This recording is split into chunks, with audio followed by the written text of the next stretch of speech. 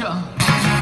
Now you do what they told you. Now you do what they told you. Now you do what they told you. Now you do what they told you. And now you do what they told you.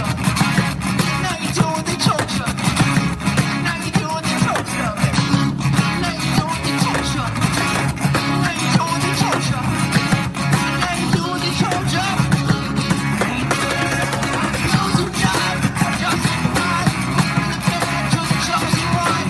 Justified. Those who died. The bad to the chosen one. Justified. Those who died. The bad to the chosen one. Those who died.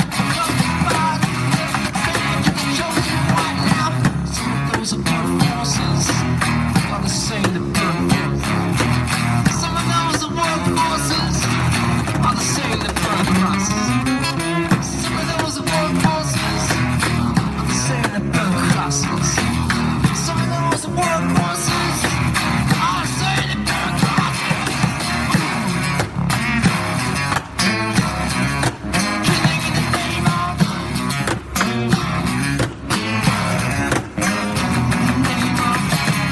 Now you do what they told you.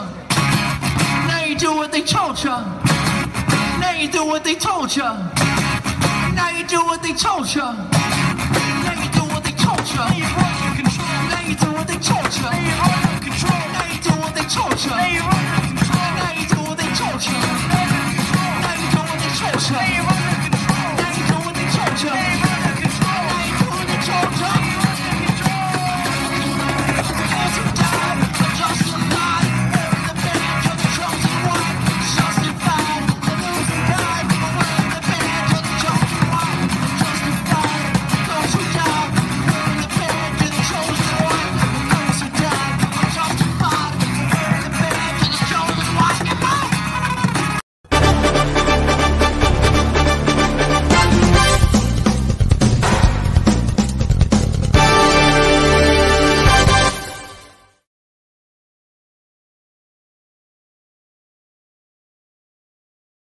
Did you see my breaking news thing I made? I liked it. I've always wanted one of those. Where'd you get that? I just made it. I made it. I mean, steal it off of. Nice. I can feel our copyright flags go. The copyright flags going off. No copyright flags. Okay. So tonight we have Chip Comstock. He is coming here shortly. I invited him. I think I did. Yeah, he's coming.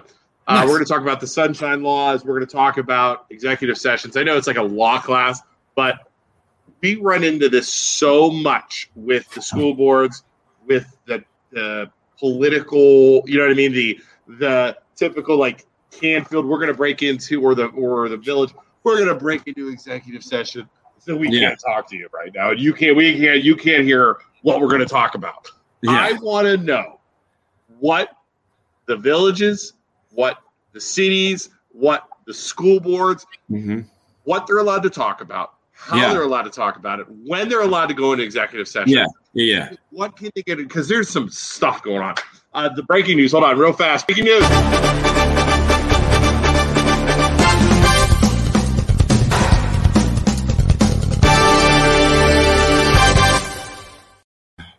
As if Poland, Ohio hasn't had a bad enough 2 weeks with the superintendent hiring, where there was the questionable stuff going on with the new superintendent and the board saying the public was going to have, and all that.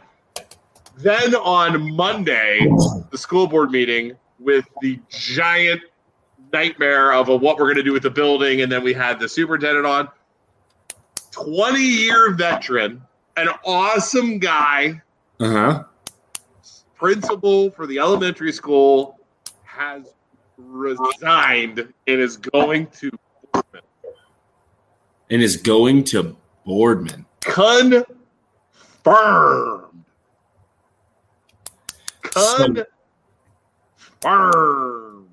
So why? That's my question. Why do you need? I didn't say. He didn't say, we're not going to say the name of the board member, but a board member told me, can we all have a good cry right now? See, it's not good. said he got a better offer, and that was it. Interesting. So the question I ask is, and they're not going to be allowed to talk about it, is it sunshine law? Did they offer him another, like a, hey, here, we're going to offer you this, or do you want try and keep? How's this? Because you don't have kids. It's like LeBron James when he left Cleveland. Yeah. Does that make sense? Like that's how big of a loss it is for the school. Yeah. And did they try and keep him? Did they offer him a counter offer? Hey, what can we? You're important to us. What can we do to keep you to keep you stay, or to keep you here? Or was he just too scared, or too it wasn't worth it to him to even fight for us because of the conditions he was in? Is it a condition thing? Is it I'm done? Yeah. Is it a? So my question for Chip tonight is going to be: so they go into an executive session. The sunshine law says they have that right. But are they, once they get out of the executive session, are they not allowed to talk about or discuss with the public what they talked about? Because I don't know. I know it says they have that privacy, but every time we see that happen, they always use that as a shield and say, 100%. Sunshine law, we don't have to talk about that. That's the thing. Is that how it's supposed to be used? Or can't they talk about the stuff? That's why I wanted to have Chip on, because it's like I feel when you hear sunshine laws, that should be us able to look in, as in illuminate, as in the sun, into the government, and it seems like they just keep using it like a shield. You know, like you said, like they're using it opposite, and it's like every time. Well, I can't talk about that. That's sunshine laws. I can't talk about it. What are the sunshine laws? Yeah, I would understand using it to protect people and to protect students if like a kid gets expelled or something happens with a teacher. But if they go into executive session and talk about some big decision, why are they not then allowed to talk about that decision with the public? My question is, so with the hiring of the new superintendent, and I know I said we're moving on, but they had the shareholders of the community, like 20 people or whatever it was, go into executive session with them. Yeah. And the board then said, hey, you are not allowed to talk about this to anybody. What we talk about it here. That smells like illegal. Is that legal? I don't know. Again, I'm a loan officer. You're a loan. I don't know if that's legal or not. But how do you say that? Like, what happens if they go out and they don't? Are they going to get sued? Are they going to get arrested? That's why they didn't pick me to be in that group of people.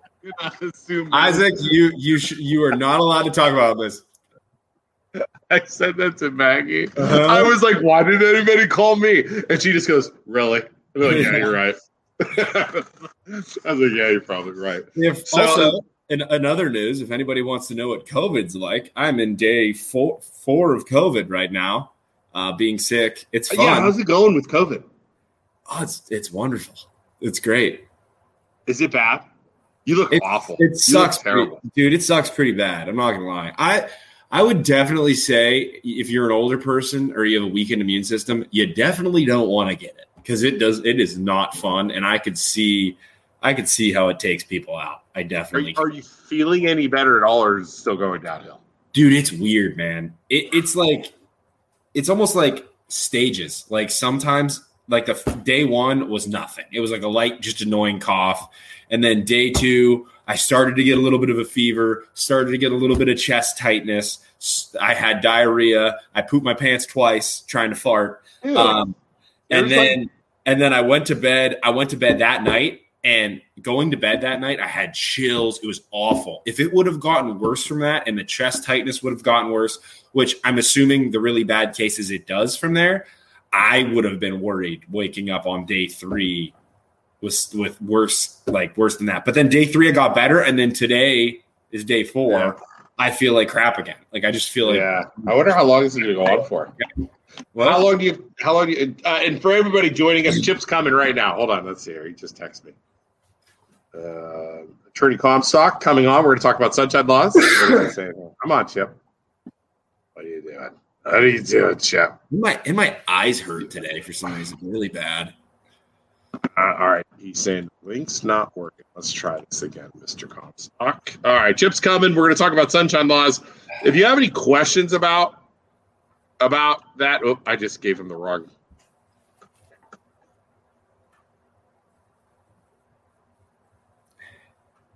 If you have any questions about the sunshine law, and again, board meeting for those of you watching from Poland and Mr. Masicha resigning, the principal board meeting is Monday at 6 p.m. Isaac, I think we're gonna have to go live again. Fun. it's like there's no end to us. And tomorrow morning, for those of you watching tomorrow morning at 8 a.m., we're going live with Mike Zemar. Isaac, the community needs us, and you need to suck it up with your COVID. You need to suck it up. The community needs us. I would. I haven't missed a podcast yet. I'm not going to miss one today. I don't care what kind of virus. Suck time, so typical. Yep. Chief running late. Yeah, he's coming. All right, hold on. Let's see here. Here it is. Your cat is so annoying. I'll go get him. Meow, meow, come here, buddy. Come here, meow, meow. Come on. Me, Bubba. Come on. He's coming. Come on, Chip. Just reset. So the chief, he's also the fire chief. He's coming on. Who has questions about sunshine laws? Am I the only one that doesn't know anything about it? Like, I feel like everybody knows about it and I don't. Do you know anything about it? No, I know nothing about sunshine laws. I just know that it's always used against us. Anytime we ask questions about anything. Bo was a school board member. Well, sunshine law prohibits me from talking about anything you have to ask. Bo sent on a message the other day that made me laugh. He goes, I can't help but think every time you talk about somebody from Poland in a negative way, you're talking about me. I said, well, Bo, that's actually pretty accurate. I was laughing. Oh, Bo. Well, it's not our fault. You feel like you relate to that one side of the party every time we talk about them. I was laughing so hard with Bo. Yeah.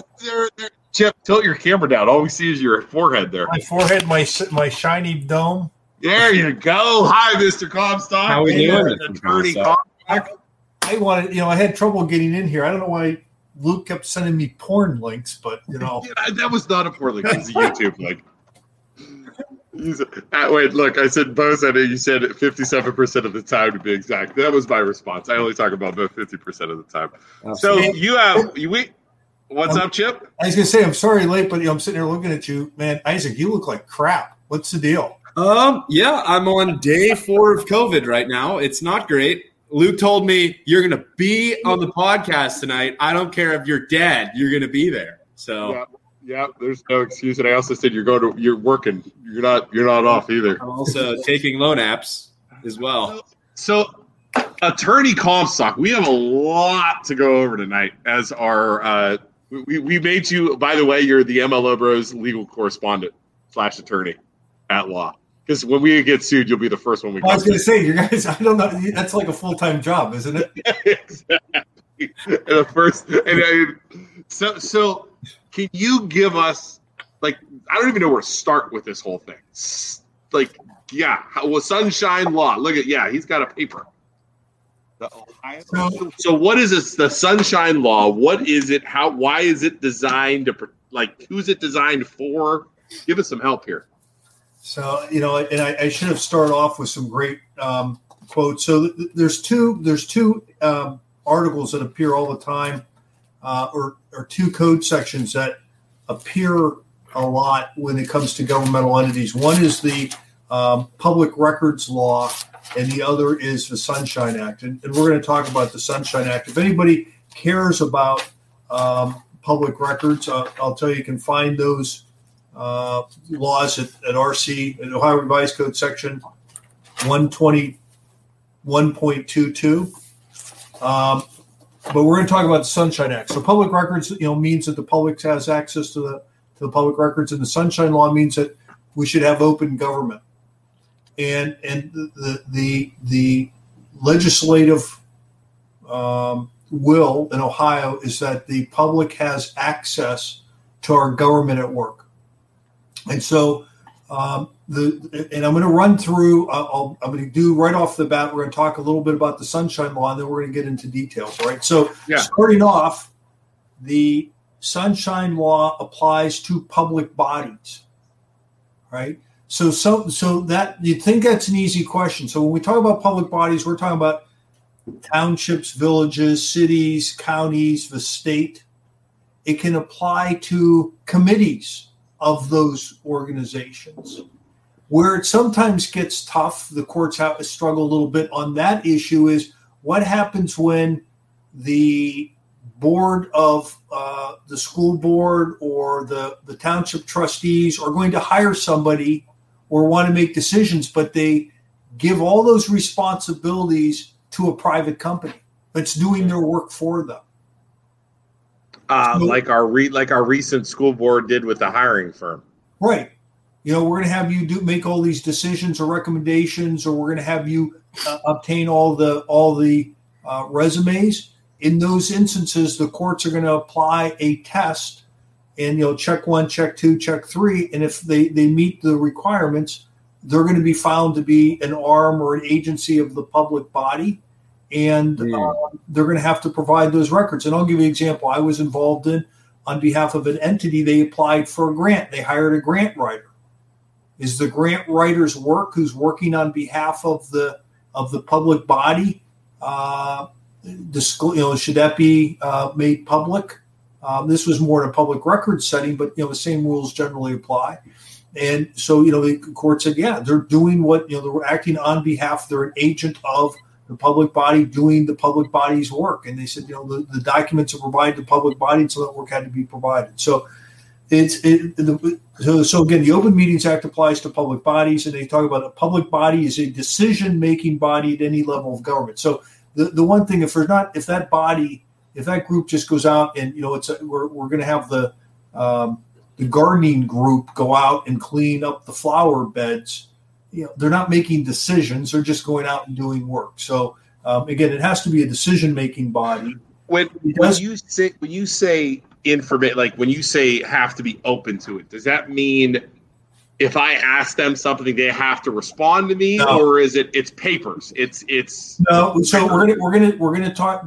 The public records law applies to papers. Okay, so we're not going to talk about public records. Okay, we're going to talk about meetings. The Sunshine Law is all about meetings. All right, and it doesn't mean that anybody has to answer your questions. What it means is it has to that meeting has to be open to the public. You have the right to go and observe the actions of the public entity. Okay. Not necessarily they have to answer, but the meetings and when they're making decisions have to be open so that people can see it. Yeah, so you can see what's going on. What's the decision-making process? So then go ahead, Chip. Sorry. Well, again, so we're going to talk about the rules. The Open Meetings Law apply to public bodies. So again, it's a decision-making body, and that can include committees or subcommittees, as long as they have final, even if they don't make final decisions, but if they can recommend, if it's if there's discussions and actions of the representative of the public body, that township, so forth and so on. So those are generally open meetings. Now, so then if we know who it applies to, the laws apply to, again, public bodies. Then the next question is, what's a meeting? Because I said they apply to meetings. Laws apply to meetings of public bodies. So meeting, there's 3 things you need for a meeting to occur. So the Sunshine Laws apply. One is it has to be a prearranged gathering. So if 2 trustees walk into Giant Eagle and they see each other there, that's not a meeting. Not a meeting in which the Sunshine Law applies, because it wasn't prearranged. They just happened to run into each other at that place. It has to be a majority members of the public body. So if two school board members get together and talk about something, that's not a meeting, because they need to have a quorum. There needs to be 3 members there, and they must discuss or deliberate public business. So if three school board members or 4 council members get together, or 2 township trustees get together, and they're talking about sports, right? That's all they're talking about is sports. And you say, hey, let's meet at the local, at the local restaurant and have dinner, and we're going to talk about sports, and we don't talk about any business. Sunshine law doesn't apply to that. Okay. Again, so three things. Again, prearranged meeting, a majority of the members have to be present, and they have to actually discuss or deliberate business. Now, a meeting doesn't have to be called a meeting to be subject to the sunshine laws. You could call it a work session. Happens a lot. You could call a forum. You could call it whatever you want to, but again, if it looks like a duck and smells like a duck and quacks like a duck, it's a duck. So they're not going to look at what the public body calls it. They're going to look and say, again, is it a prearranged meeting of a majority of the organization, and they're addressing business. Now they have to discuss or deliberate public business. So the courts have typically talked about discussion as an exchange of words, comments, or ideas, and the deliberation is a weighing examination of reasons for and against taking a course of action. Now, it does not necessarily apply to informational gathering or where you're attending a presentation, or again, isolated conversations between employees. So I have been where I've met a public body, and I go and I do a presentation. This is an overview of the sunshine law, or this is an overview of the public records law, and I'm doing a presentation, and there's the entire board or whatever council, and then they ask me questions about that. That's not necessarily a public meeting because the board is not discussing business with each other, and they may ask me questions. It's only when I say, well, you could do this, and that, and they all start talking about something they want to do. Once they start talking amongst themselves and discuss or plan an idea or event, a course of action, then it's likely to fall under the sunshine law. Wow. Huh. So what happens if we have a public meeting? Again, we have a public body that has a majority of the members that are going to be present. It's prearranged, and they're going to discuss public business. Then the public body must give the public notification that they're going to have a meeting. Okay. Generally, with school boards, township meetings, fire district meetings, council meetings, they're pretty much prearranged, right? Everybody knows they're going to be on the second Tuesday of every month, or the third Wednesday, or whatever it is, and they put that out, and those meeting dates are set at the beginning of the year. So anybody who wants to show up at village council or township trustees, know they can do that. If you're going to hold a special meeting, you have to give notice of that, and typically the notice has to be I was going to say 48 hours in advance. I think it's 24 hours, but it has to be a reasonable notice. And if somebody has put the public body on notice that they want notification of those meetings, they have to actually notify you. So if you send a letter and saying, hey, please contact me by email anytime you schedule a meeting, I want to know about it, they have to do that. And typically you're going to see even with special meetings, they notify the press in advance, and you'll see that blurb in the Vindicator. So again, they have to do that. So if we send an email to the school board and we say, hey, we'd like to know when your meetings are, could you let us know? They'll let us know. They should, by law. And there's going to be an issue if they don't, quite frankly, because they may have violated law if they don't give you notification. Okay. Interesting. And so again, if we're going to have a public meeting, it meets all the three criteria I talk about. They have to give notice of meetings. The meetings have to be open to the public at all times. I'm aware of one local political subdivision that says, this isn't really a meeting, we're not doing anything, and they do stuff, and they exclude the public. They literally lock the doors. And so people come to me and said, is this a violation of the law? And I said, yeah. And for other reasons, I say, you need to see somebody else. But yeah, it may be. And then the other thing is that the public body, once they have a meeting, they actually have to keep minutes, right? And so the minutes have to accurately reflect what took place at the public meeting. And once the minutes are kept, then they're subject to the public records law. So, again, if you said, I want a copy of the meeting minutes, they have to provide that to you. And if they don't, they're going to be subject to a claim for not providing you with the minutes. So any official minutes like that, even draft copies of minutes are public records. But again, that's a whole nother subject.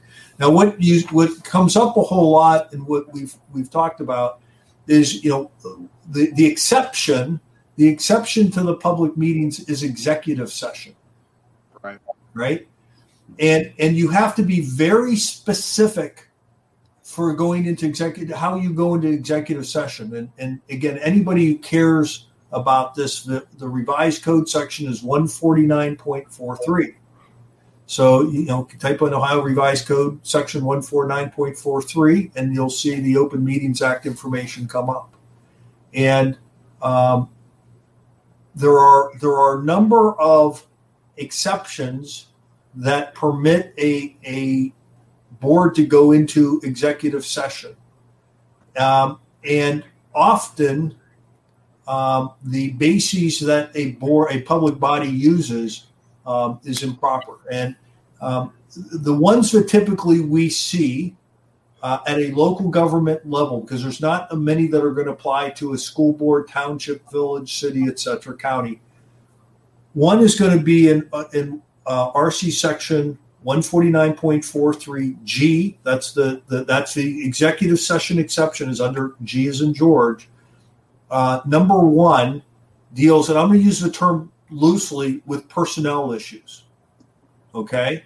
Mm-hmm. So hypothetically, if you wanted to discuss making an offer to a principal, okay, that would be the executive session under which you would go. But that section does not use the term personnel. It will talk about compensation, promotion, demotion, discipline, etc. of a public employee or public official.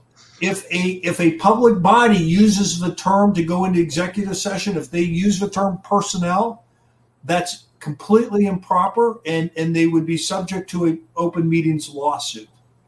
If they say personnel? Yeah, we're going into executives. I move that we go into executive session for personnel reasons. That is the courts have ruled time and time again that is not proper. Okay?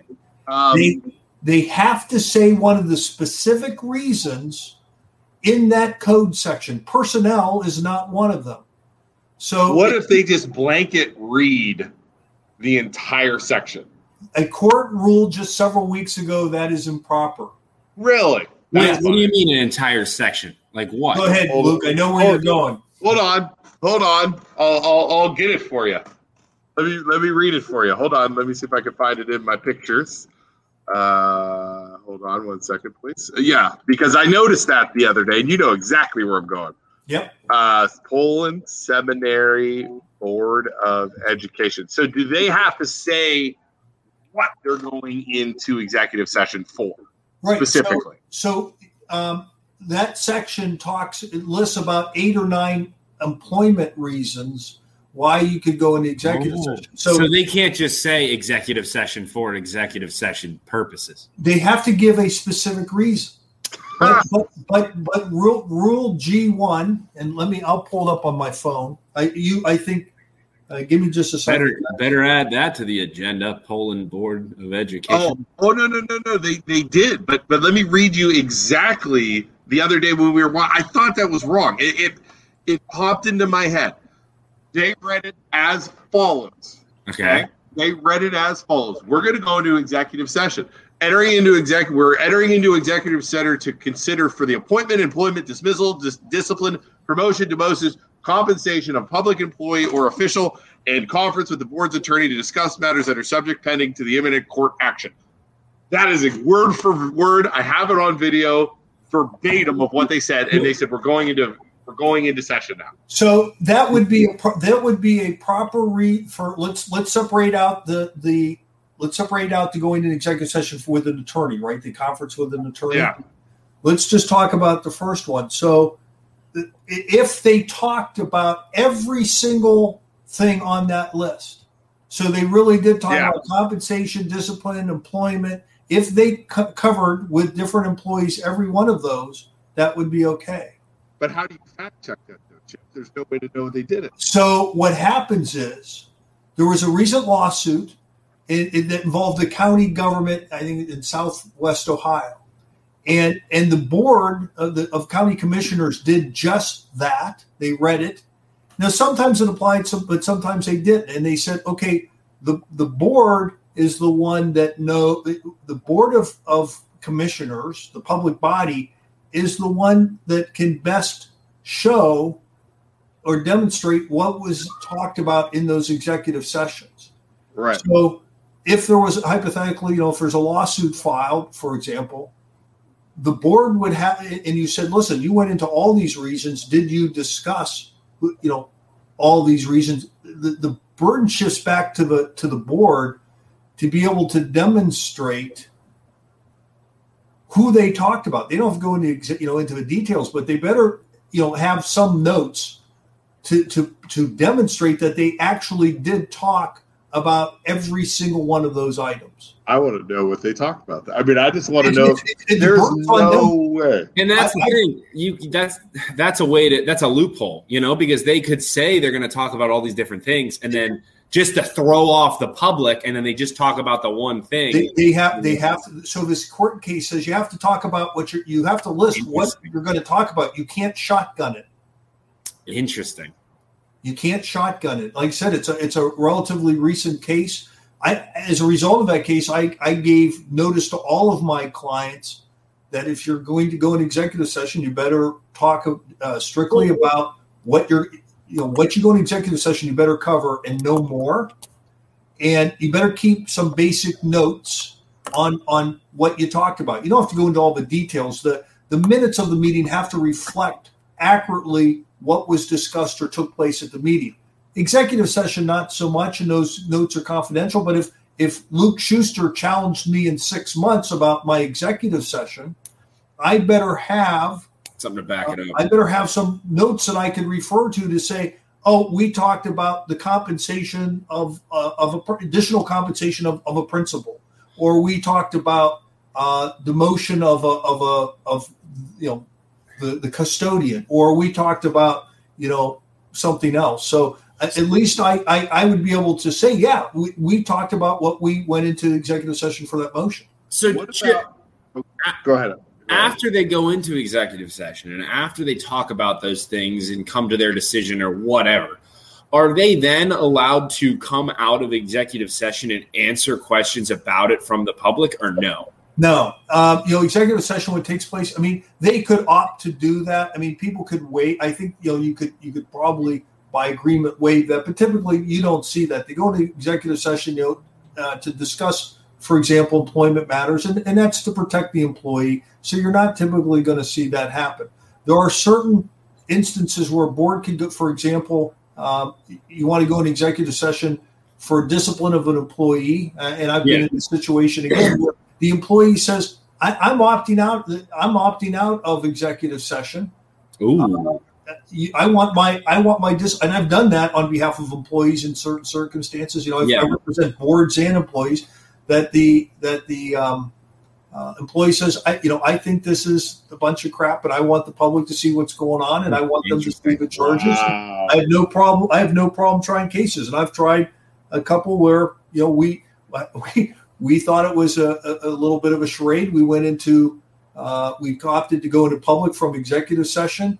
The board disciplined the employee. We appealed to court, and the court said there was absolutely zero evidence to support the board's actions, and that's what we thought from the beginning. So, interesting.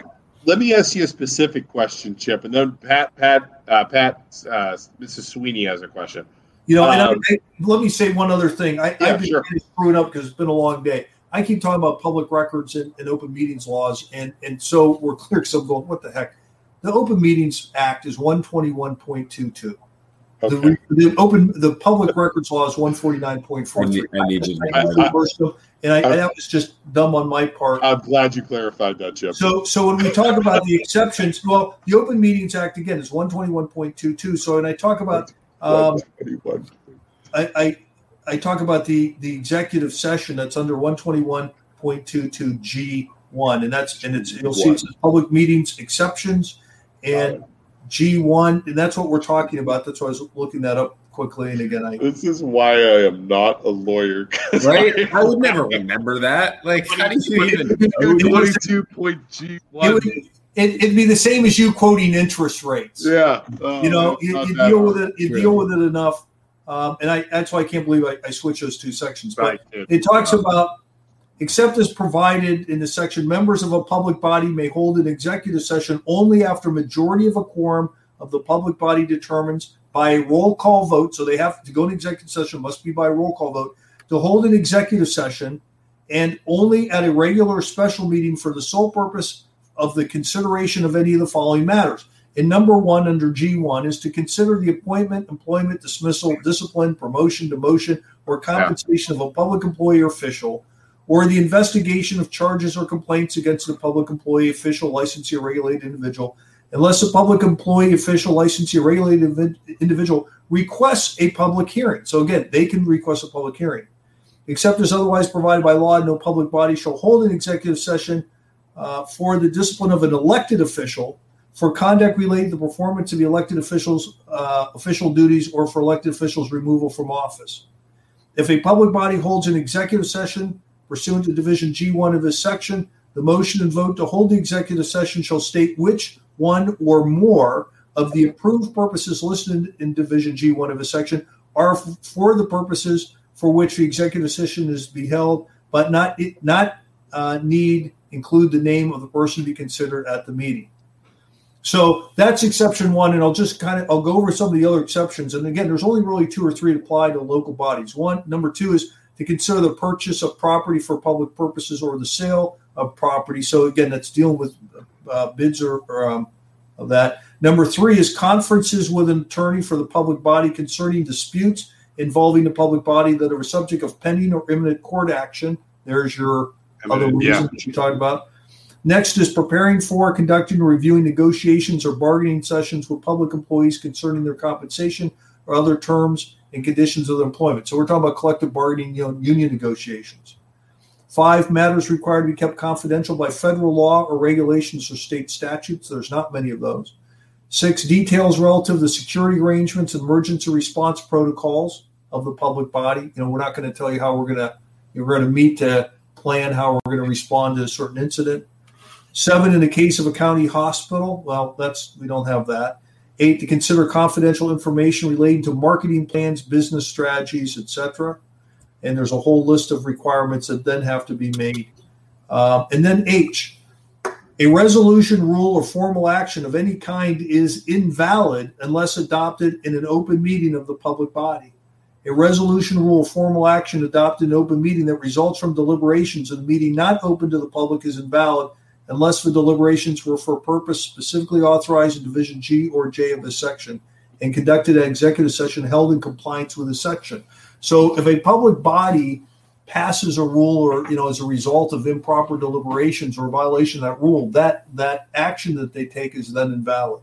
So they go into executive session, come out and vote on something then without discussing it, it's invalid? Or so no, let's suppose they go into executive session and we say we're going into executive session for personnel reasons, right? And I said that's improper, right?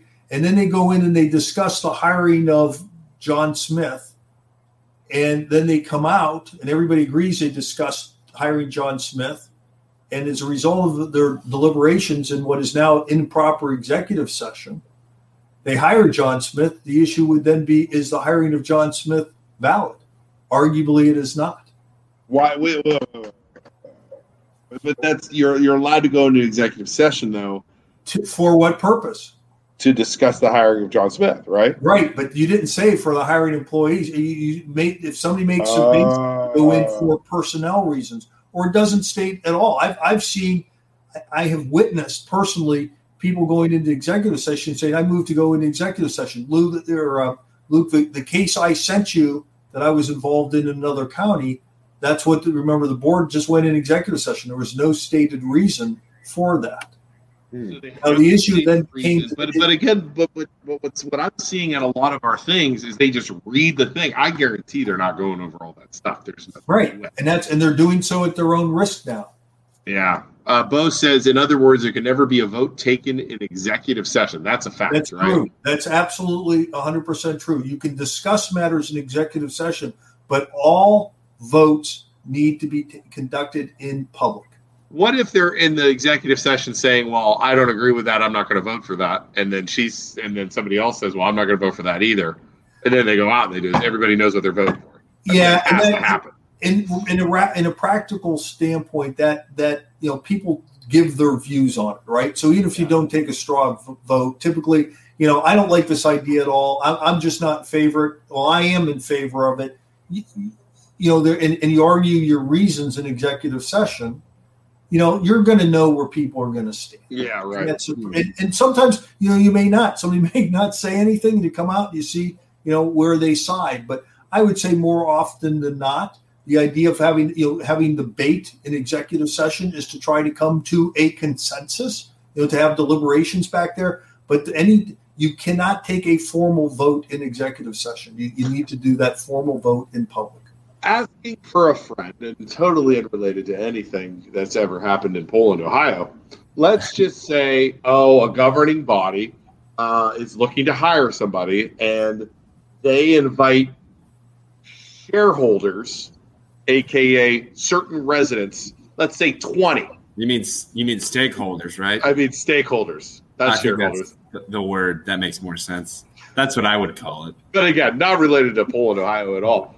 Let's just say they come in and they say, you are going to be part of this. We're going to have you ask questions of who we want to hire. You are part of executive session.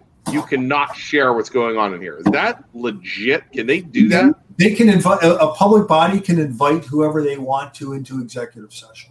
And they can force them not to say stuff? Yeah, what takes place in executive session is supposed to be kept in executive session. It's like Fight Club. There's a statute that says you're not supposed to. What happens if you break it? Yeah, you don't want to know. It's like 20 years hard labor. I'm just curious. It's like Fight Club. I want to find a stakeholder. I want to find a stakeholder and grill them. Executives that we're gonna like torture them, like waterboarding.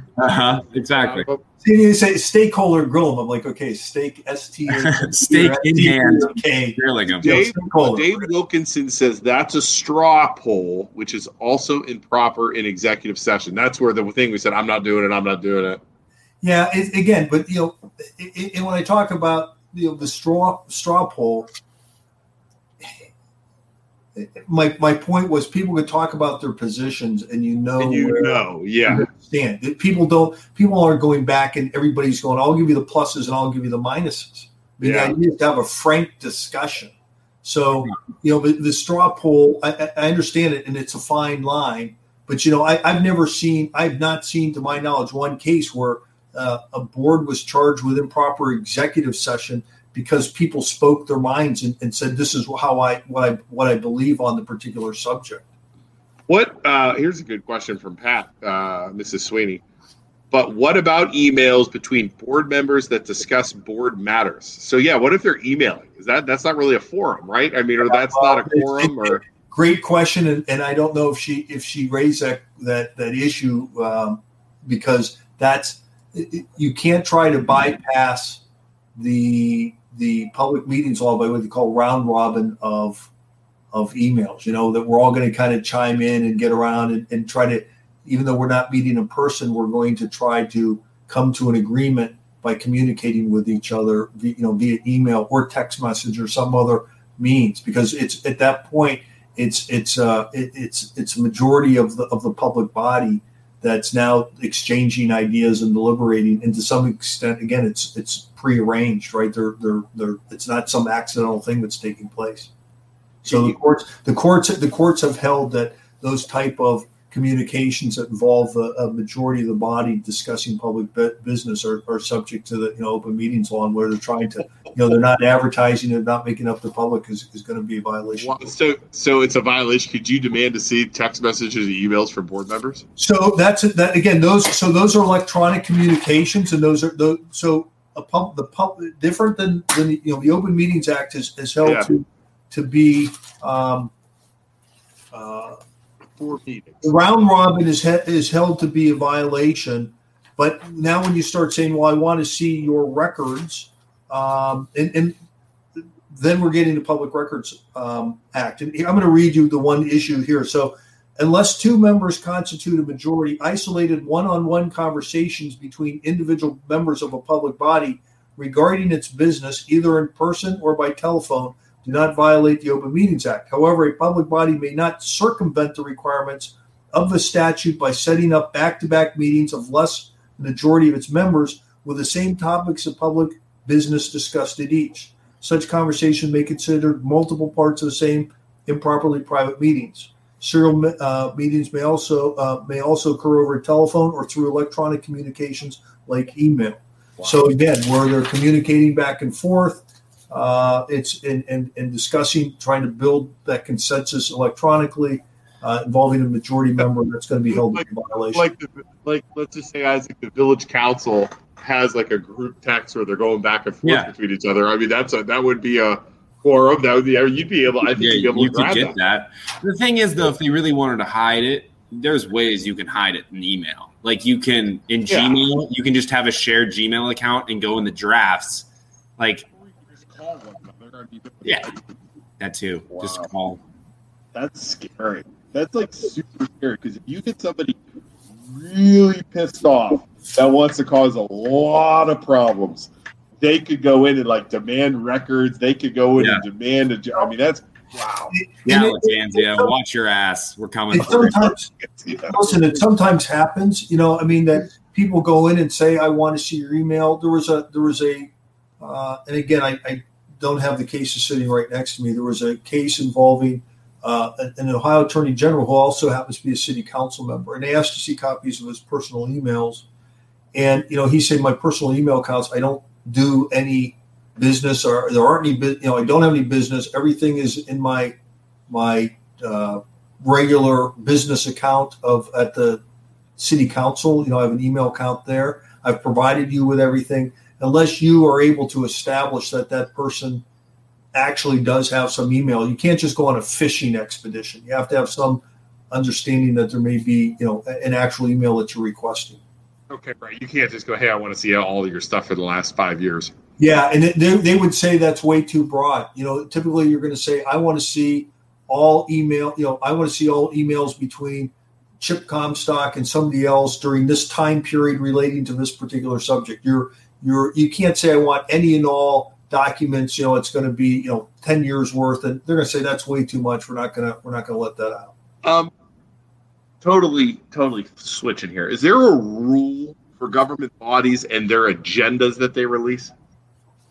Well, again, one of the interesting things becomes on the agendas. How are the agendas, made up? Are we consulting with everybody sort of are we violating, but creating the agenda, are we making an Open Meetings Act? Well, or is it, for me in the fire district, I put the agenda together, and then board members may contact me individually and say, "I'd like this added to the agenda."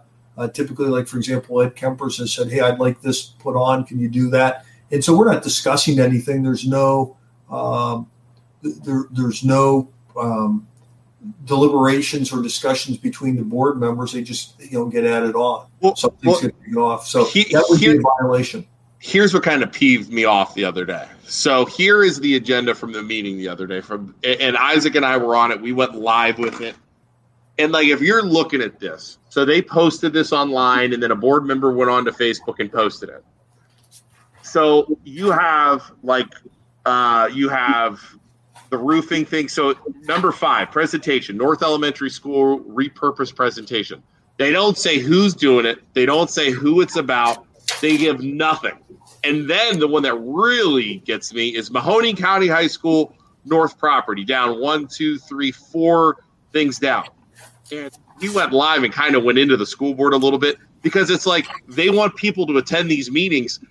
What ended up happening at the meeting was you had the Mahoning Valley Community, whatever, give a presentation.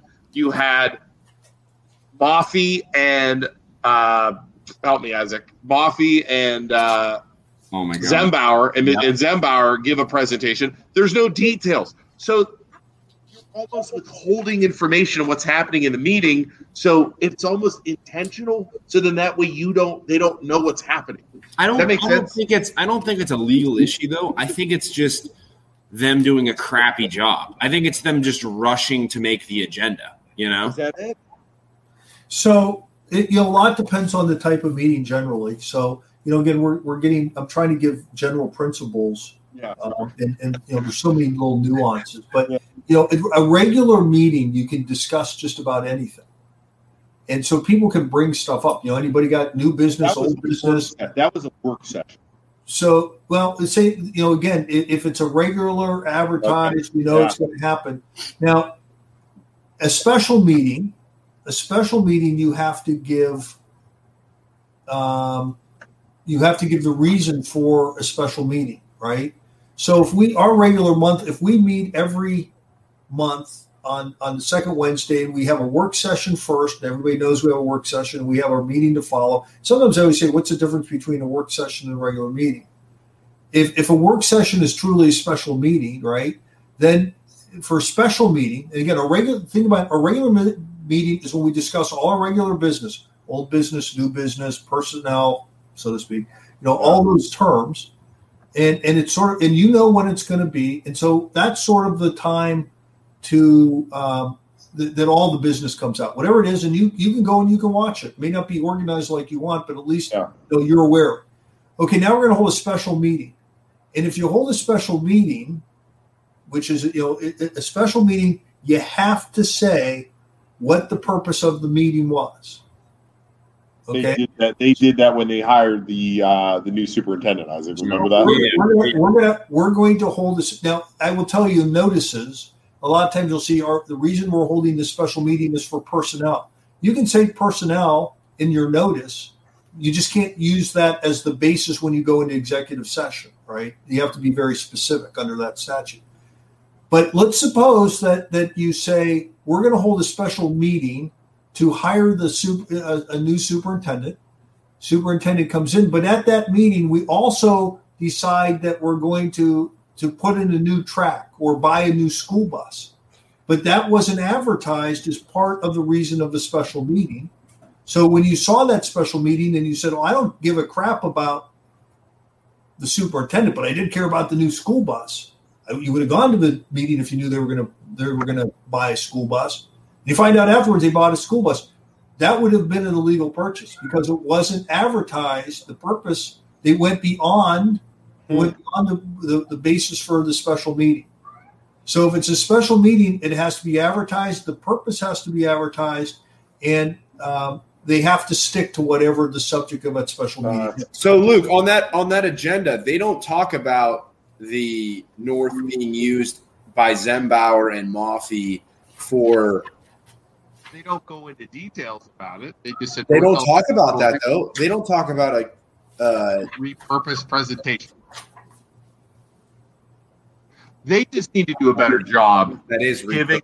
They need to do a better job giving details. Yeah, that's it. I feel like somebody just rushed through and made it as fast as possible. End of story. If you want community involvement and you want people to be involved, you need to set this up like we do with our shows. We're having Chip Comstock on. Yeah, exactly. Talk about the sunshine laws, not this stuff. I mean, it's almost it could be interpreted as intentional lack of detail. Yeah, because you have less eyes if it's not very detailed. You have less people growing up because they don't think it's that big of a deal. Right. Dave says they didn't vote on anything, Dave, but we have issues my opinion is issues, and people need to be involved, and we're pushing people to be involved. So that's why we want more details. So, okay, what else? Anybody else have any other questions? This is good, Chip. So we know why they can go into executive session. We know what the sunshine laws are. We know they have to disclose stuff. We know about sexual need. This is good. This is good, Isaac. We need this.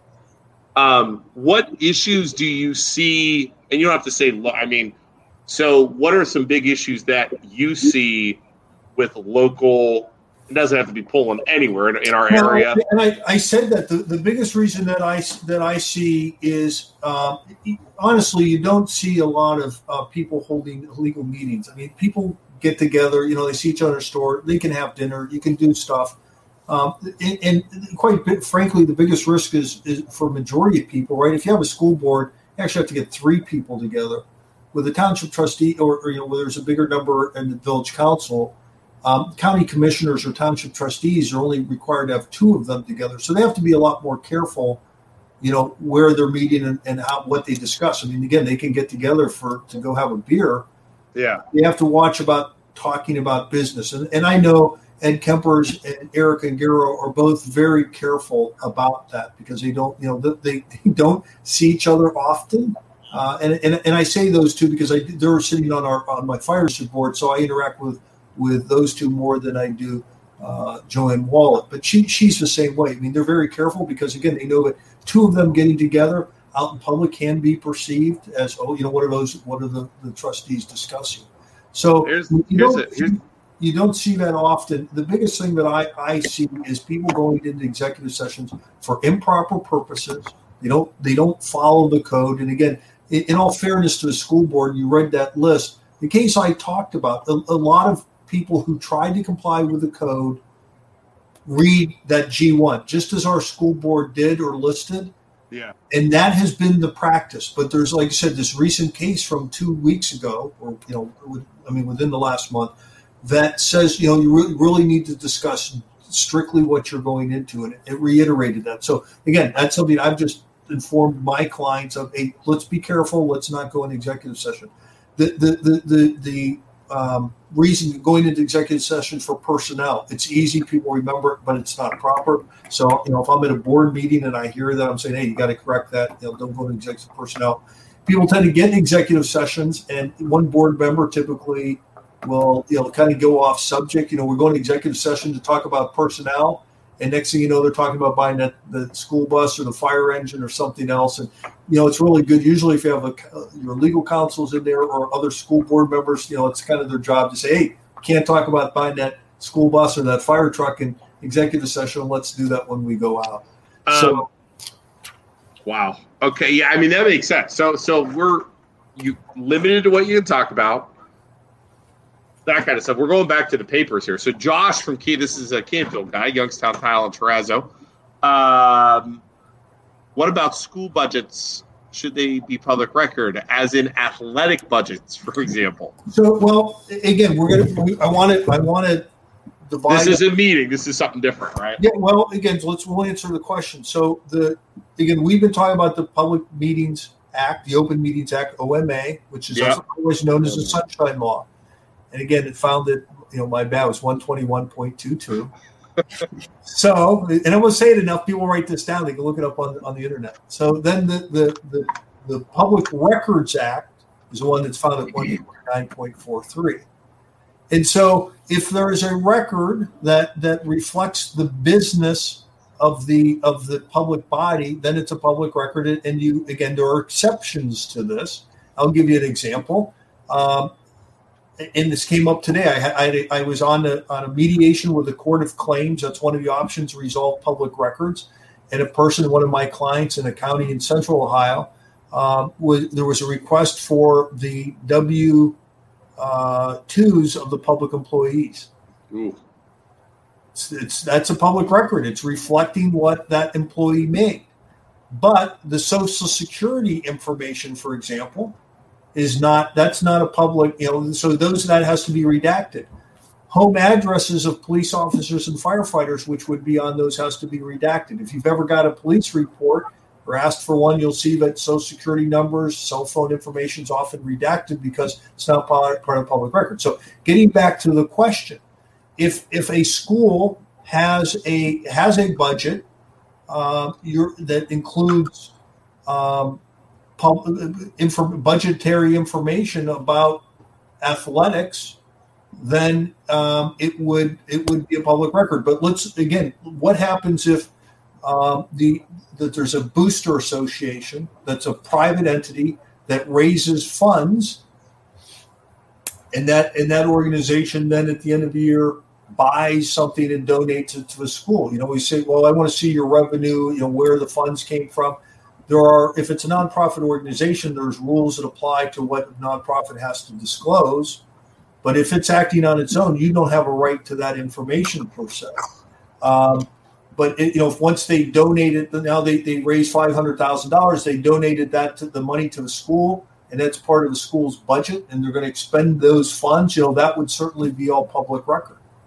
Wow. I mean, if somebody wanted to see copies of checks that were spent or purchase orders or whatever else, those are, again, we favor open government, and unless there's an exception, you're going to have to provide that information. So, Luke, you say I want to see Chip Comstock's medical records. You're not. Those are not public records.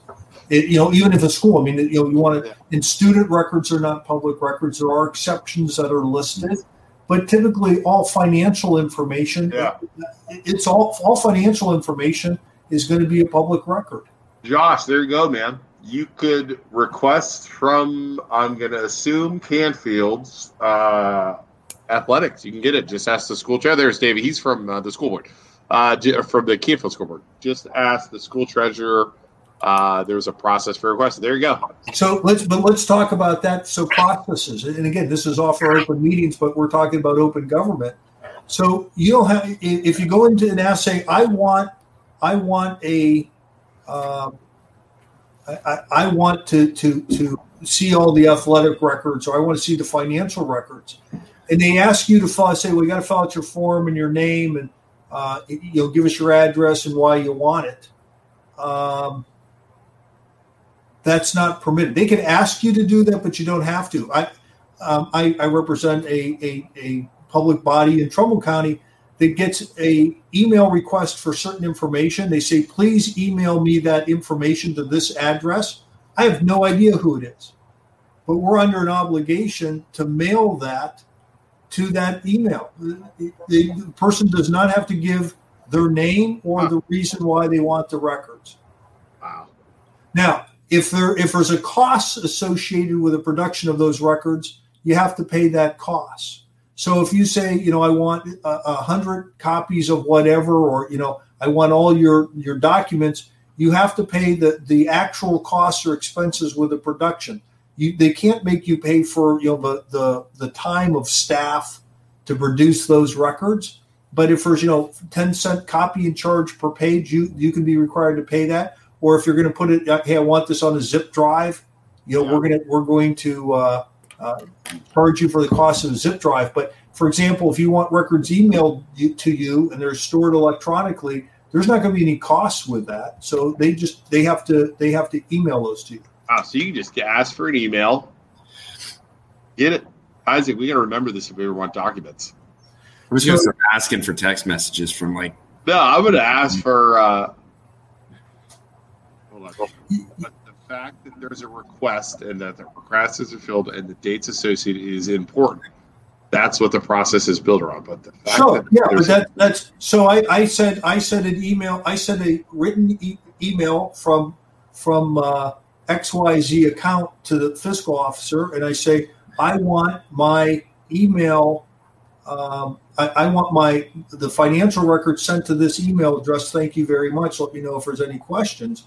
They can log when they got it, and they can log when they fulfilled it. But there's no obligation for me whatsoever to say who I am or why I want the records. Huh. Now here's where it does become important though. If a board violates the Public Meetings Act, the Open Meetings Act, or the Public Records Law, the board, and I'm talking board generically, school board, trustees, council, city council, board of county commissioners, state of Ohio, can be taken to court, and the court can issue an order saying that you have to produce these records, or you have to hold open meetings, and the court in the Open Meetings Act can issue an injunction. That's what I ended up receiving in Geauga County in the case I shared with you. The court issued an injunction. So if a school board, in that case it was a board of township trustees. If the board of trustees violates that rule again, the court, there's a process. You can actually remove the elected officials from office. Wow. and there are fines and there are attorney fees. But to avail yourself of the provisions relating to attorney fees and going through this process, you have to hand deliver or send by certified mail your request to prove that you did it. So if you email a request anonymously to the public body, and you have to later take them to court and prove it, you're not going to be entitled to your attorney fees. So, one of the advantages of saying, hey, it's Chip Comstock and I want this and please send it to this address is I know if the board doesn't comply with my request, then I can take them to court and potentially get my fees for it. All right, Isaac. Next time Wade ticks us off at Canfield, we're going to bombard him with stuff we want. Can you do it from if you're not from the area? Can you ask him for? Yeah, I on behalf of a local public body, we got a request from people wanted the names. They wanted a list of all people who were in a union. This had a full-time union. There was also a part-time union, and they wanted they were seeking information about those people. So one of the things is you also on the public records, you don't have to invent records. You don't have to make records up. So if you say, I'd like this, this, and this, and please put this together, there's no obligation from the public body to create documents for you. So if we have the records, great. So I asked, okay, do we have a list of all the union members? And they're like, yeah, we do. And I said, well, you can give them the list. We're going to redact their home information. But if we have it and they're requesting it, you got to give it to them. And that was like somebody from Illinois or something. It wasn't even local.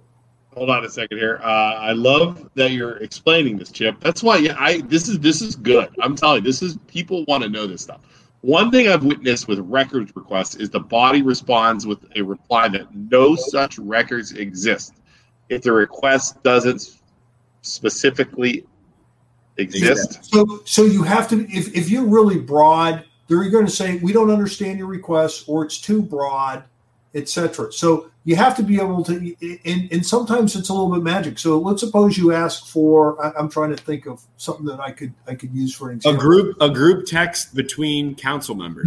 No, you call something wrong. We don't store it like that, right? So you ask for general sports budget information. Oh. We don't have any we don't have that, right? But we do have a athletic budget for traveling teams, or so you kind of have to figure out what you're asking for, and you're going to have to know, you're going to have to be able to designate, because if people are going to play cute, we don't have those records, so you need to say how can I best narrow my request so it's clear what I'm asking for. It's not overly broad. I'm not asking for, if you use any and all, courts are going to throw that out. So, and I always say, put a time period on it. I was, today somebody made a request for, it's a very good point. I was working for a public body. Somebody in the community wanted my legal, copies of my legal bills. Now, and they made them for, it was a 1 year period. So, that's public body pays my bill. So they have to produce those. Is that a lot of work for you to do? No, I mean, I redact my communications with my client because that's protected by attorney-client communication. So, it would still be like this. It would still be like this. God, son of a! I hate these guys. I'm going to start trolling. I'm going to start trolling government bodies and lawyers with just, hey, I just need these documents specifically. So could you please get it for me? And then just not do anything with them, just to be annoying. Oh my God, they'll make sure they charge you for them. You get charged for that? Again, it depends on how you request it. I said electronic, no. If you ask for paper copies, yes. If you ask for thumb drives, yes. Isaac, tomorrow let's email Toby a request for something. Oh, I'm going to start doing it like every day. For Jay. Every day we're going to email Jay stuff. Jay, I would like to have the minutes for the meeting from this date to this date, please. Yeah. You know what Jay's going to say to you? Go screw yourself, Luke. I'm not the records custodian. Oh. Send it to the records custodian. And then There's also, a records custodian? please forward this to whoever needs it. That's not his job. That wouldn't be his job. So you got to go to the right person too. You That got to go to the right person. there's a records custodian in the village. Typically, all public bodies have designated one or more Let's just persons to be the records custodian. It's the person. I couldn't request that Jay get it for me. Yeah, but you could, but he may give you one of those. Let's just say I specifically want something from Jay, just for example. Well, like Well, legal he's- stuff, right? he's He would paid- have to he's- have the. Is he paid for the village? He's paid. We can ask for his pay. I don't know if he would have those records though, right? He's gonna get his paychecks. Well, Jay, to the extent that Jay's records may not, if he would have, for example, he may have official legal documents, but again, a lot of his stuff would be privileged. And again, he's not the records custodian. You'd have to. My guess is a records custodian in the village. Most official records custodians are the fiscal officers. All right, Isaac. That is a general rule.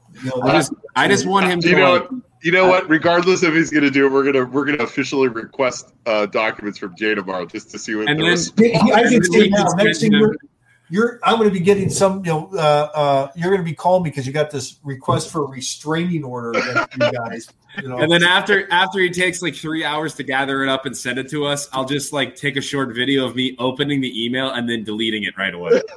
Jay will do is be like, "I hate you," and that's the only response. You'll get your thing back saying your request doesn't make sense. It's overbroad. It is hereby denied.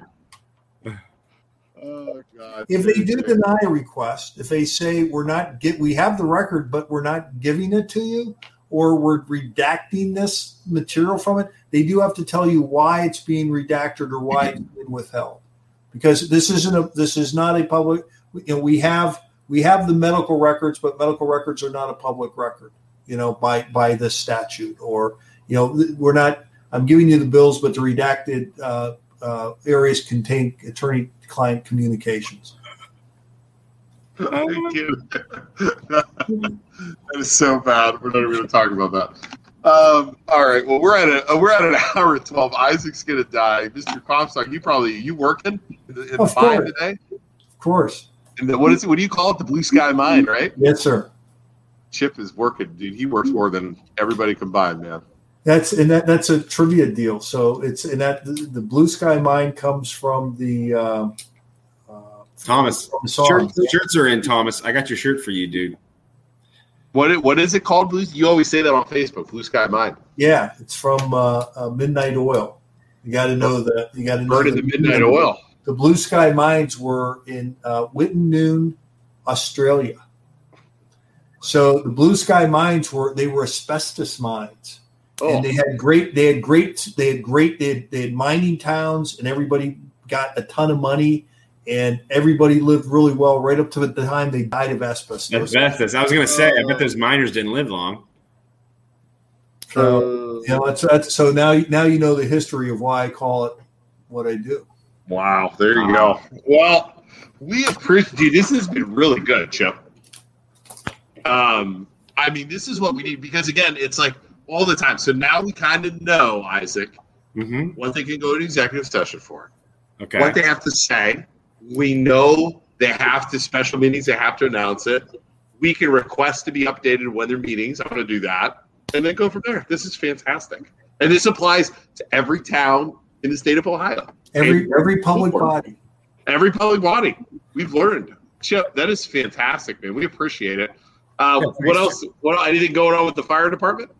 Life is good. Our medic is out running more than we would like. A whole lot of calls today. We're still doing review. We have the special committee is looking over reports, and it's we'll see where things go. We're sort of in this with the fire department. We're in a position where I always tell a story when the year before I became chief a few years ago, we ran 178 calls. And We're now probably this year going to be over 1,300.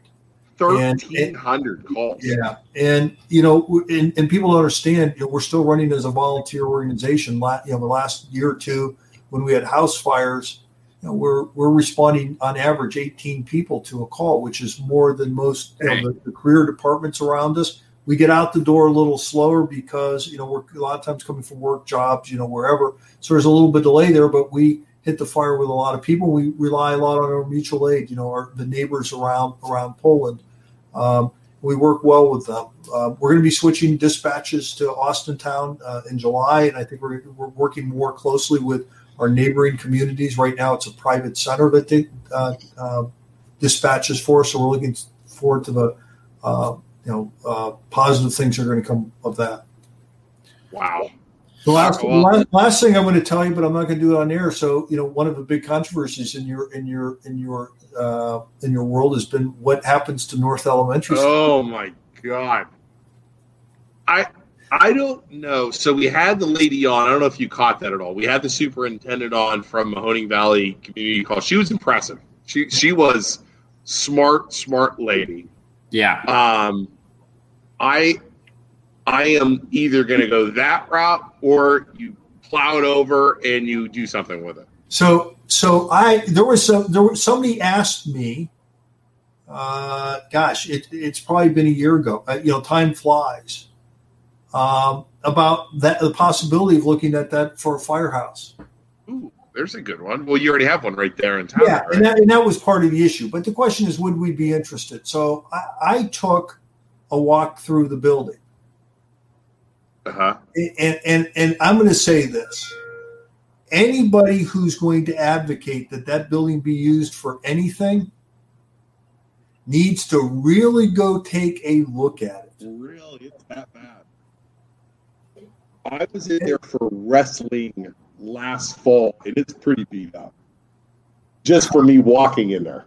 Yeah, well, I was looking at the roof. I mean, if somebody's going to take that over, God bless them. They're going to have to put some work into it. It has not sat occupied, and so I think when people talk about all these ideas, one of the things is it's a battle against time. Because every day that's not occupied and not maintained with the same level it would be if it's maintained, the condition isn't getting any better. And I've asked this question, and this is I'll tell you what, this is a lot like the controversy that arose some time ago with Oak Hill, right? Should Mahoning County buy Oak Hill and renovate the Oak Hill, renovate, yeah, or should it not? And sometimes when you look back, unfortunately, you're looking back with the benefit of hindsight. To say, crap, if we knew now if we knew then what we knew now, because of a lot of the unanticipated expenses, we might not, we might have done something else. So one of the things I look at, if I was going to be in a position to buy that building, I'd want to look and say, what's the annual maintenance expenses of this building? Yeah. All right. Because hypothetically, right? So let's assume that hypothetically that the annual maintenance expenses were $100,000 between grass cutting, roof maintenance. Oh, it's got to be crazy. Okay, utilities and everything else, right? So let me ask you, for $100,000 a year, right, on that building, if you were to give me a 15-year loan, how much money could I borrow right now? $100,000. $100,000, 15-year loan. Like, what am I going to give you for that? Yeah, I mean, can I get $900,000, $850 to fix it up? No, I'm what I'm trying to get at is. Oh hell no! You're not going to get $900,000. How much? If I can make payments of $100,000 for 15 years, how much would you loan me now? Well, it's going to be on collateral, though, man. It's going to be what the building's worth. Or what my revenue stream is, right? We'll look at that too, but most of the time it's going to be collateral. Yeah. So here's my point, though, and you talk about collateral. What if I use that money rather than fix it up? I just build new. Yeah. Right. If I want a school building, or I want a community center. isn't there some advantage if whatever I'm going to pay to fix that up into just using a property, building a building new? I mean, those are the things that if you're really going to be serious about the use of that property, those are the things I think that need to be looked at. I really think you have two, maybe three options. You rent it out and let that other place fill it. You let them fix it up, just from an asset point of view. Right. They would have. You would want them to pay for all the renovations, and they're not. Which she said she would. She said they would. And it's going to have to be a lease agreement that's going to give the return, right? You're not going to put that much money into it for 1 year. Yeah, no, it'll be 3. Yeah, 3. She said 3, but it was going to be longer than 3 for sure. For the amount of money, it would have to be. It would have. If it was my client, I'm going to say, listen, unless you think you might hate the place after 3 years, I'd want a 5 or 10 year lease, because then I'm getting a better return on my investment. Right. So if we don't go that route, you steamroll it, and then you either parcel it off for housing, or you steamroll it, rent it to the village, sell it to the village if they want to, and put in a park type thing, because that would be a cool park. I mean, you got baseball fields. It would be a great community asset. Again, you could add baseball fields. Again, the sort of issue is the more that you add in there, the more that the more that I think there's a maintenance issue. And one of the things with the fire department, a number of years ago, we had an opportunity on the North Hill. A lot of people don't know where the Poland Township North Hill is. Yeah, it's up that already. Yeah, Lowville, right? So it's our third station, which is north of Lowville at the intersection of Newcastle and South Hubbard Roads. And we were able to get at a really good price about 20 acres that we own behind our fire station. And right now it's farmland. And I've talked about, it would be for that area, it'd be a fabulous park. And I'd love to see that happen. But the question again becomes where does the money come to try to maintain that? Exactly. We grass trails. There's a lot of work that is done out at the Poland Township Park, in the eastern end of the township. Yeah, does the township take care of that, cut the grass and do all that? And there's various groups, the soccer groups, and the people who use that pay for that. Yeah, I mean, so maybe you get something like that in there. I mean, I know there's so much support right now. So the biggest thing that you could do, and the village is much smaller than the township, so it doesn't have the same tax base. One of the options would be to, and again, people hate taxes. And let me say this, down the road, fire department, I'm going to put my fire hat on again. If we ever want to get to where we're going to guarantee that we have paramedics available in town 24 hours a day, the only way that's going to happen is by a tax. And, that's going to be one of the issues that we're going to be faced, asking the voters for, whether it's this year, next year, year after that. Do you want to have guaranteed 24-hour paramedic service, or do you don't care if you have to wait for a paramedic? The park, though, again, if we want to have really great parks in Poland Township or Poland Village, somebody's got to pay for it. Everybody's running on the same budget. They've run for a while. And if people are saying, listen, we really don't want to have our taxes go up, and we don't care if there's a park, like you said, sell the land and be done with it, and use that money from the sale, at some other park to fix up, or Poland Woods or wherever else. It does become, what quality of life do our taxpayers want to pay for? And I get it. One of the things that in Poland, the more people you have on fixed income, one of the reasons why our EMS calls are going up so much, our calls is, our population is aging population. And one of the things that from a community strategic planning standpoint, we need to look at is, how do we attract younger families with, younger incomes and the energy and so forth into our community. There's been a little bit of a housing shortage, and, those are the things that, where do we develop out on 224 on Struthers Road, et cetera. And you got to find developers that are willing to invest in that. Hey, check this out, Chip. We know what we're going to do with North. North could be a great location for search and rescue training for the fire department. Then a great controlled burn. If you don't think that's already come across our radar, we've already been out there training. And there have been those discussions if it's coming down. We spent a year burning in the old Louisville High School before they demolished it. In fact, we wrote an article that appeared in the national magazine entitled "Back to School," and it was a fabulous training. If that happens, we will be there videotaping that as it burns. I have a question, Chip. When you start a controlled burn, is it like someone goes in with a gas can and just starts pouring gasoline everywhere? No. How is a controlled burn started? So, first of all, for fire departments to do any type of what we'll call an enclosed structure, as opposed to somebody going out and lighting the bonfire in the backyard, which is another issue. But for us to do burning, we have to get an EPA permit. Really? We have to get an EPA permit. We have to test for asbestos. There's a lot of things we have to do. There's probably not asbestos in that building. You're good. Yeah. And then, again, it demolished. My guess is that the school would have to remediate the asbestos, and that's going to be one of the costs associated with demolition. We talked about that in the meeting the other day. Yeah, He said that they had to do that. Yeah. So we could. Asbestos. One of the reasons people like us to burn old houses is, let's say it costs $8,000. They want to demolish a house, costs them $8,000. I burn it. It may cost $1,000 to fill the hole in the ground. So we save the money. But again, we're not going to burn a house that we don't have an EPA permit. So there's got to be asbestos test even on houses. And to answer your question, when we burn things, we burn wooden pallets and straw. We do not use any type of ignitable, flammable liquids because it can get out of control. A lot of times we'll put up drywall in areas of the rooms to protect it, so we can get more burns. I mean, it doesn't. We light a fire. We light a fire. We want to go in, put it out, and then light another one. Have another one. Makes sense. It's not one giant burn. Yeah.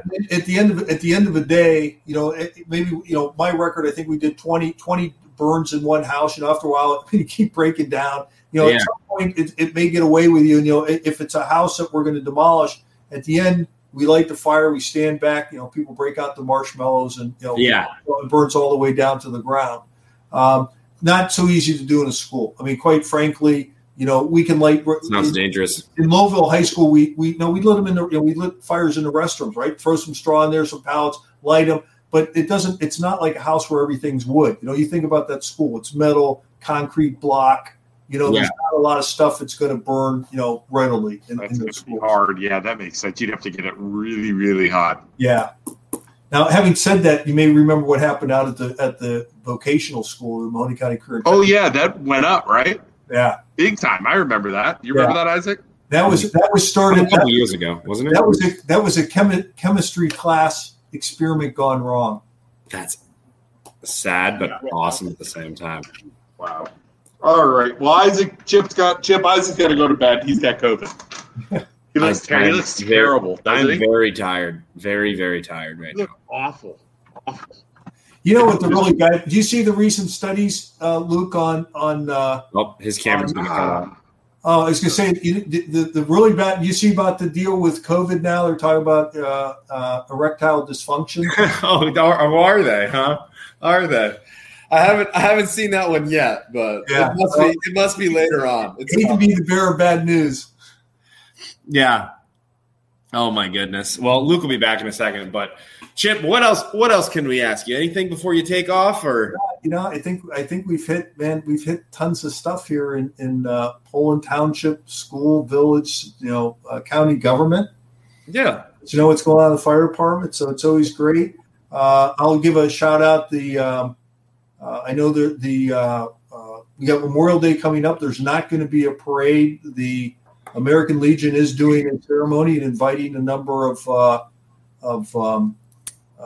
older folks, veterans down there, which is really cool. From some of these assisted living centers, I've been told that. Celebrate Poland's been moved to September, so we'll be gearing up for that stuff. And we will be doing some trench rescue training June 8th. Out at the Township Park, if you guys like to check that out. Trench rescue, is that like World War I trenches? We dig a trench. We can stick one of you guys in the bottom of it and see if we don't bury you alive. We'll try to get you out. Can you bury Isaac? and then we'll save them from is it like rescuing a worker kind of thing? Yeah, exactly. So somebody's down, putting a pipeline in or something, and ground God. collapses on them. That's happened a couple times in Poland. Luckily, we haven't had any. How do you reenact that? Do you bury somebody? We have rescue dummies that we throw down in there, but we kind of disfavor throwing a live person. Let's put Isaac down there. Isaac, you'd be fine. Yeah, I'm a rescue dummy, basically. And the other big thing, like I said, we talked about our expansion up at Station 93, the station North Hill. We're going to move an ambulance up there, and we're going to have a kitchen and I don't know when our official new open house and ribbon cutting is going to be, but I'm hoping that's going to be done towards the end of next month. So we're pretty excited about that. Awesome. Well, Mr. Comstock, we appreciate you very much coming on, explaining that. That's good stuff there. Hey, for sure. As you know, anytime, man, just call me back and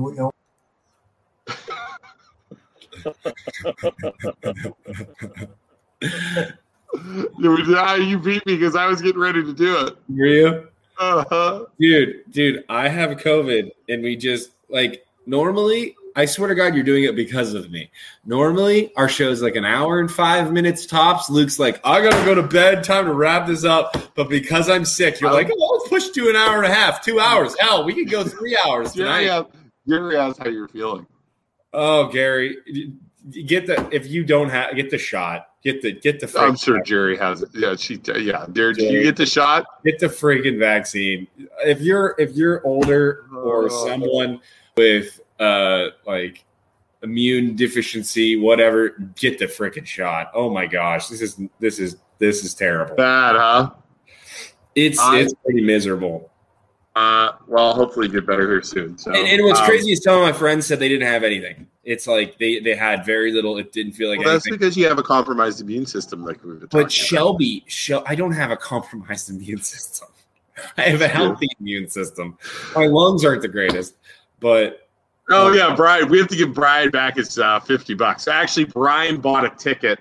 Remember, he donated $50 for the shot. Yeah, and then you get COVID, so now he can't do it. So now you got a ghost ticket. Speaking of that, anybody that wants to come ghost hunting with us, real fast, we have they're starting. These tickets are starting to go. You can buy the appreciate you, buddy. $50 gets you a chance to win 2 tickets to our Ohio State Reformatory Ghost Hunt on Wednesday, October 18th from 6 p.m. to 3 a.m.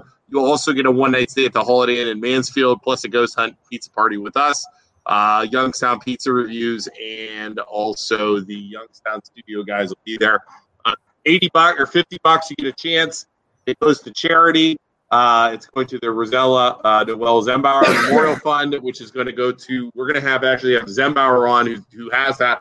That money is going to go towards our new park. We'd love to have you guys. Message me if you want tickets. You can also go to MLOBROS.com and go to our gear section, and you can buy a ticket there, and then I'll email you. Please. Donation $50. We'd love to sell these tickets. We'd love to have you come hang out with us. You get to hang out with us, Isaac, for $50. Yeah, it's worth it for sure. It's worth it. Isaac will be over with COVID too. By the way. Oh gosh, I'll be feeling better. Brian, actually, what's hilarious is Dr. Nino. When I talked to him the other day, I called him and said, "Hey, I got COVID." The first thing he said was, "Well, you don't have to get the shot now, buddy." He said, "You don't have to get the shot anymore." He's such a nice person. He checked in with me today. I didn't call him. I didn't want to bother him. He sends me a text at noon today on his lunch break. It's like, "Hey, I just want to check in on you. How you feeling, buddy? He's our medical correspondent. Never had an appointment with him or anything, and just awesome dude. Awesome medical correspondent, my friend. Medical correspondent. I think he's investing in me, though. I think he's investing in maybe I'll start a family when I get married and have kids, and he wants me to go to him. I'm an investment. I assure you, he doesn't care.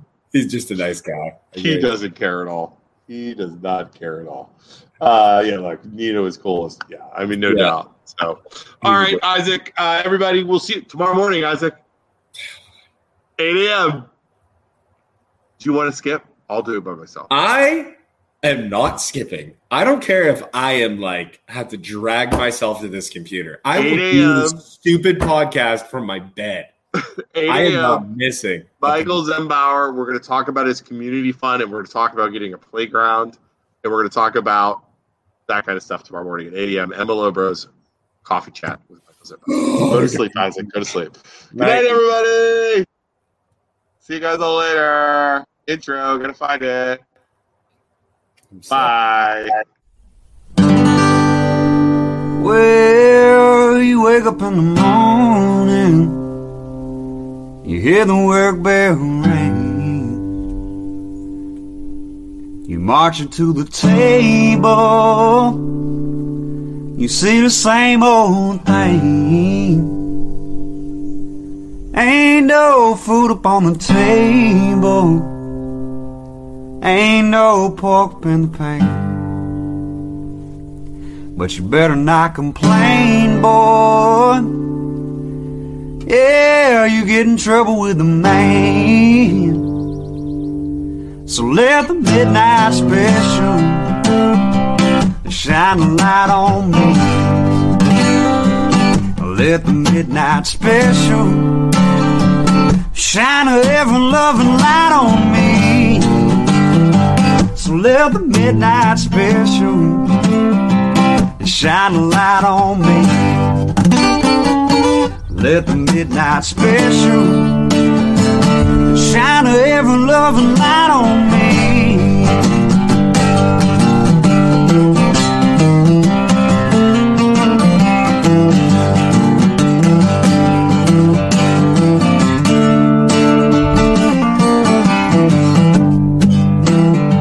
Yonder come Miss Rosie, how in the world did you know? By the way she wears her apron and the clothes she wore, umbrella on her shoulder,